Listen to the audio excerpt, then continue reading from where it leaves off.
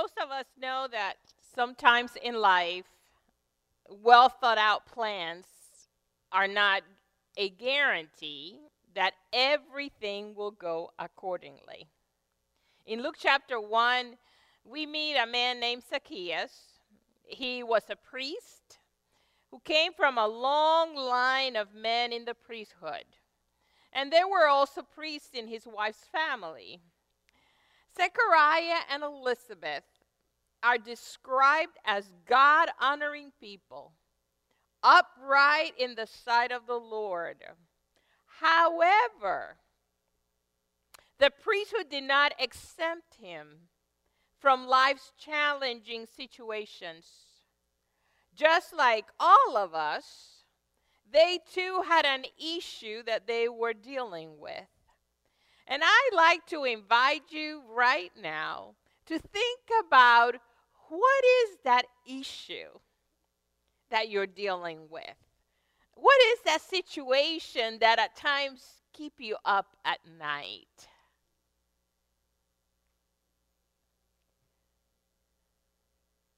Elizabeth and Zechariah's issue was infertility. She was barren. She was old. They had wanted and prayed for children, but it had not happened. And most probably, others view them as insignificant and forgotten people by God. In those days, if women could not conceive, it was believed that there was something intrinsically wrong with them. They were ostracized as if they had leprosy.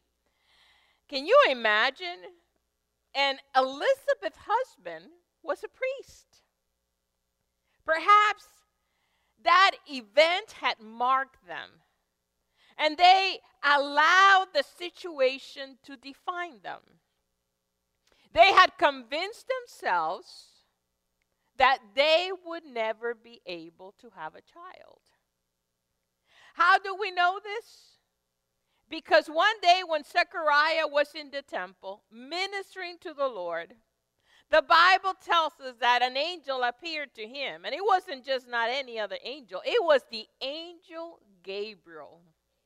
And he said to him, "Do not be afraid. Your prayers have been heard. Your wife Elizabeth will bear a son, and you are to give him the name John." Then the angel proceeded to tell him the events that would follow and to describe the child, what he would be like. But Zechariah could not believe it. He thought that it was too late for he and his wife to have a child. He even asked the angel for a sign.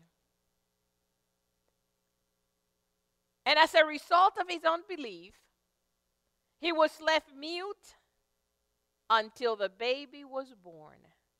Here's where the reframing comes in. As the late Dr. Albert Ellis asserted, we all are affected by irrational beliefs.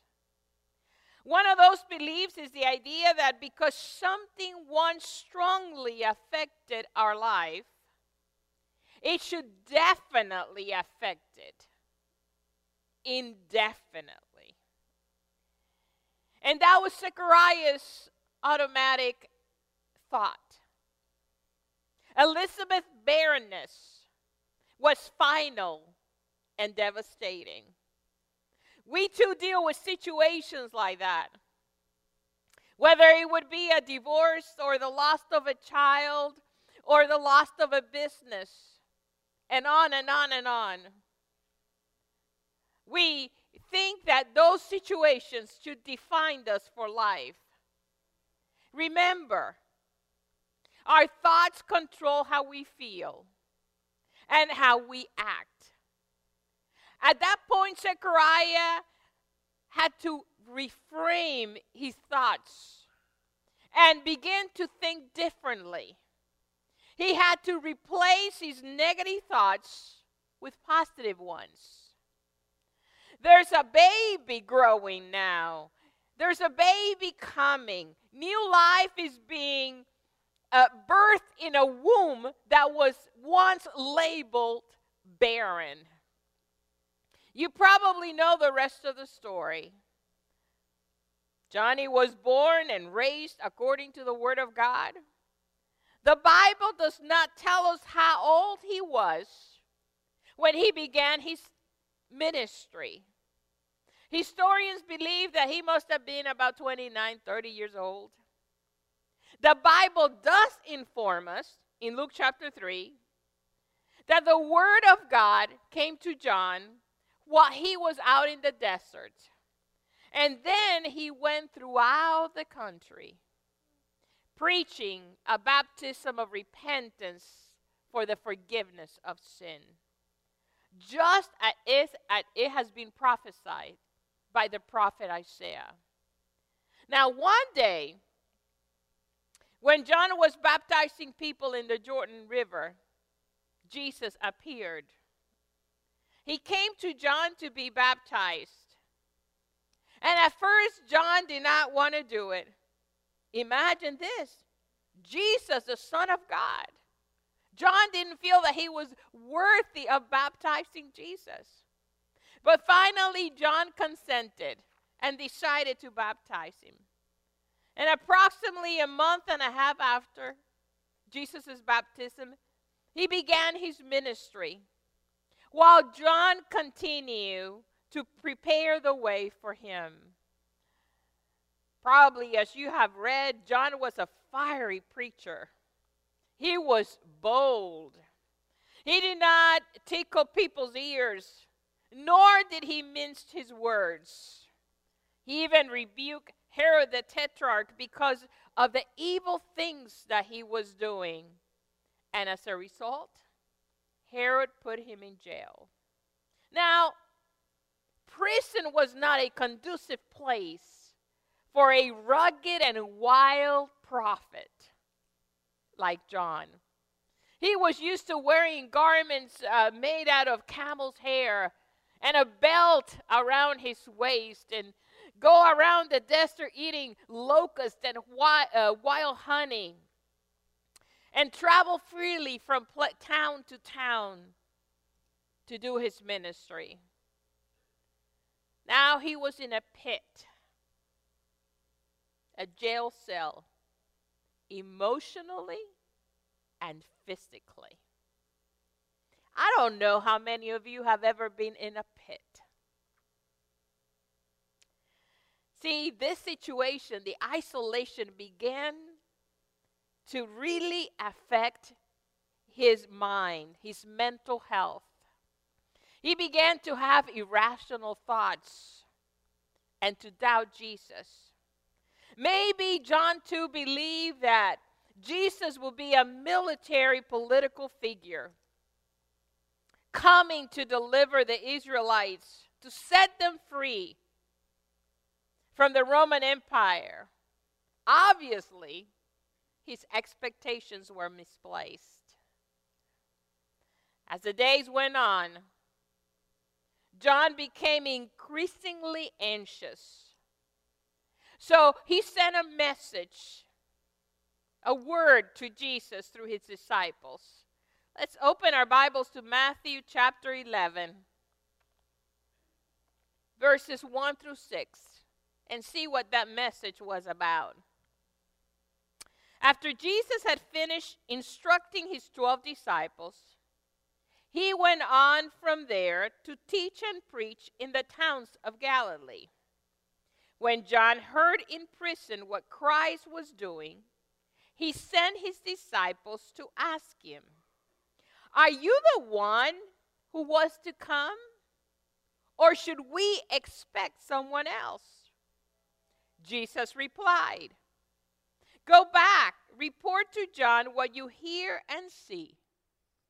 The blind receive sight, the lame walk, those who have leprosy are cured, the deaf hear, the dead are raised, and the good news is preached to the poor.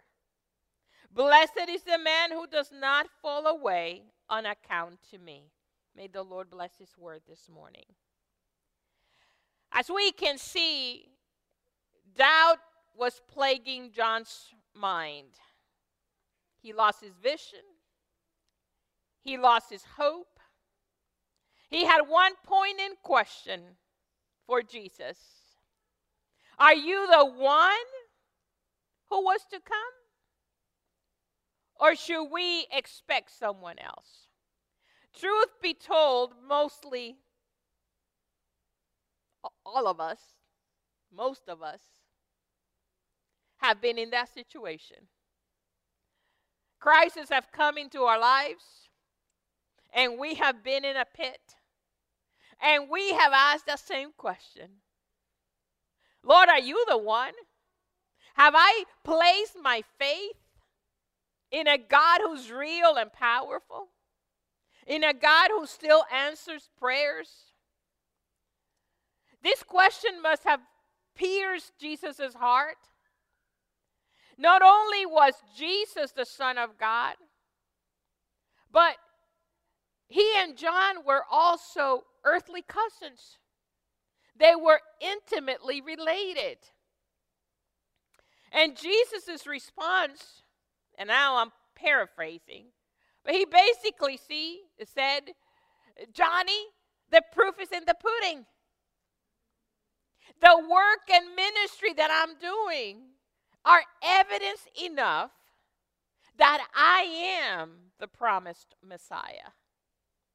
According to Jesus' response, John had to come to faith in Christ through the testimony of others, what they have seen, what they have heard, just like us.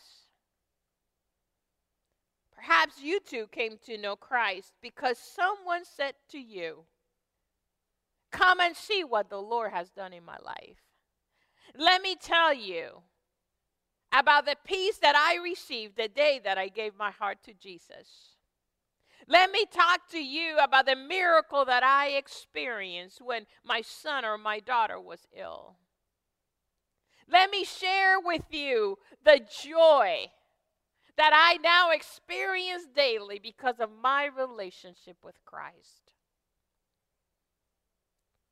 Come and see. Go and tell. And just like his daddy Zechariah, John was doubting the sovereignty and the goodness of God. He too needed to reframe his irrational thoughts. Again, irrational thoughts will influence our emotions and behaviors. It does not matter who you are or how old you are. It happens to the best of us. John had been chosen by God, as we already know, to be the prophet who prepared the way for Jesus. He had lived with him. He had shared many, many great times with him. But because he was in isolation and he had allowed irrational thoughts to come into his mind, now he was doubting the person of Christ. We're no different from John. Unmet expectations can create havoc in our lives. And when we let our emotions run wild, it gets worse. Please don't misunderstand me. Emotions are good. God created them. We experience them when we're happy, when we are joyful, when we're sad, when we're frustrated. Emotions are indicators, but do not necessarily have to be dictators.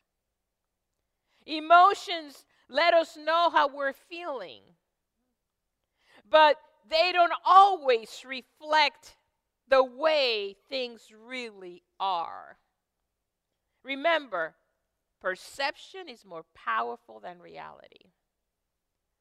Truth be told, When you and I find ourselves trapped in our own prison cell or dungeon or pit due to suffering, brokenness, disappointment, betrayal, we too find ourselves asking, are you the one? Did I put my faith in you for nothing? Did I serve you all this time for nothing? Where are you, God? Or should I be looking at something else? Should I be expecting something else? Should I be calling the 1-800 Madame 00 so that she can read my palms or tell me about the future? Yes, we doubt. These are normal human responses. However,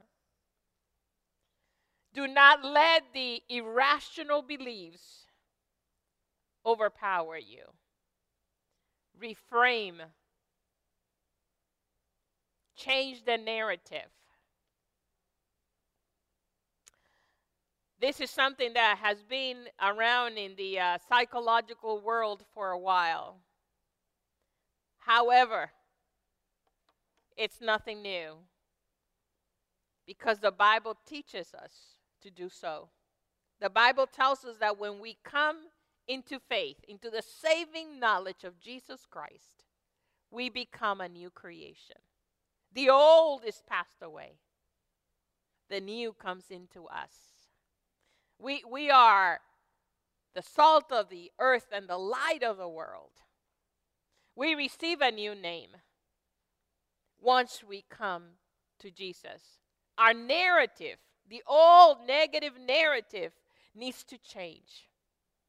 If we truly have accepted Jesus as Lord and Savior, if He is the one who guides our lives, if we believe His Word and we study it and we read it every day, and His Word has become life in us, we are a new creation.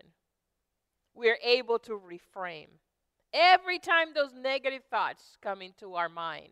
As Martin Luther said once, you cannot keep birds from flying over your head, but you can keep them from building a nest in your hair. You cannot keep the devil from suggesting thoughts, but you can choose not to dwell or act on them. Reframe those thoughts. Yes, send messengers to Jesus as John did. Seek after God. Yes, the situation might not be what you were expecting or what you have planned. I've heard people say, this is not where I thought I would be at my age. This is not what I was planning for, or this is not what I was expecting. But life happens, friends. We're in a fallen world. And even when you have it all planned out, something might happen to you that is negative, that you have no control over it. But you do have control. We do have control over our thoughts and our attitudes. And you and I can reframe. Instead of meditating on how bad your prison cell is, whatever that might be, whatever that situation is, reframe it with this. This situation is temporary.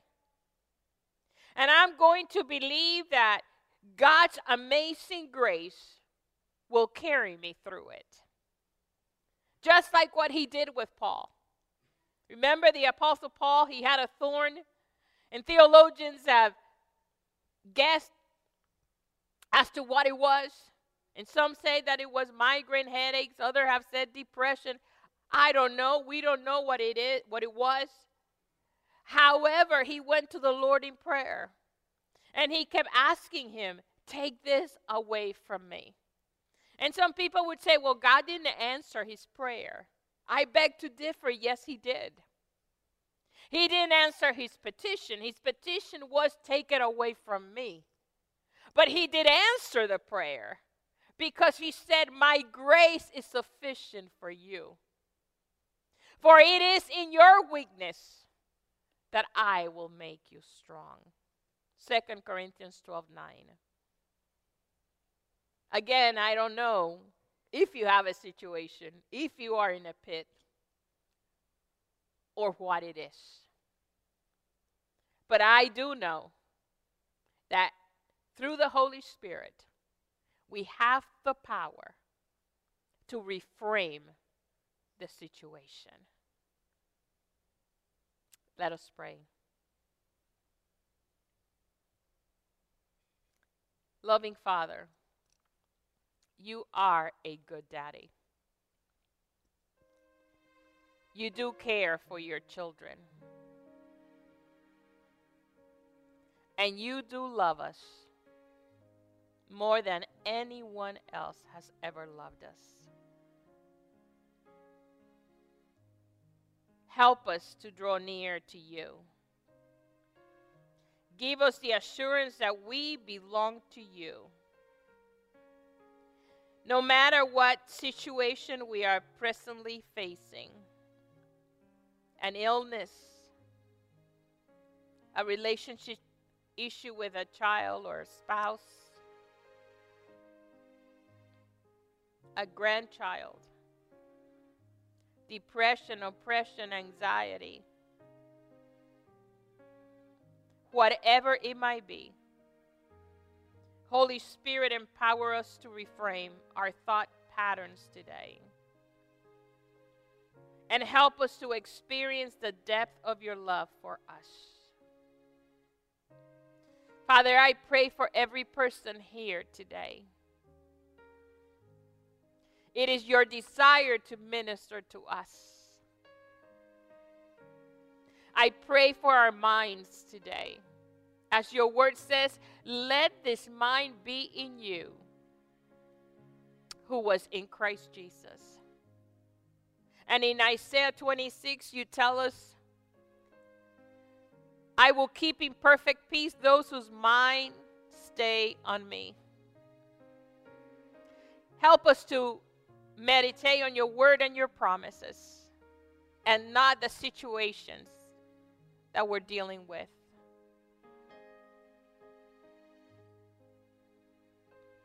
Teach us to reframe, to reject the negativity, and to stand on your promises and trust your word. Oh, draw us near.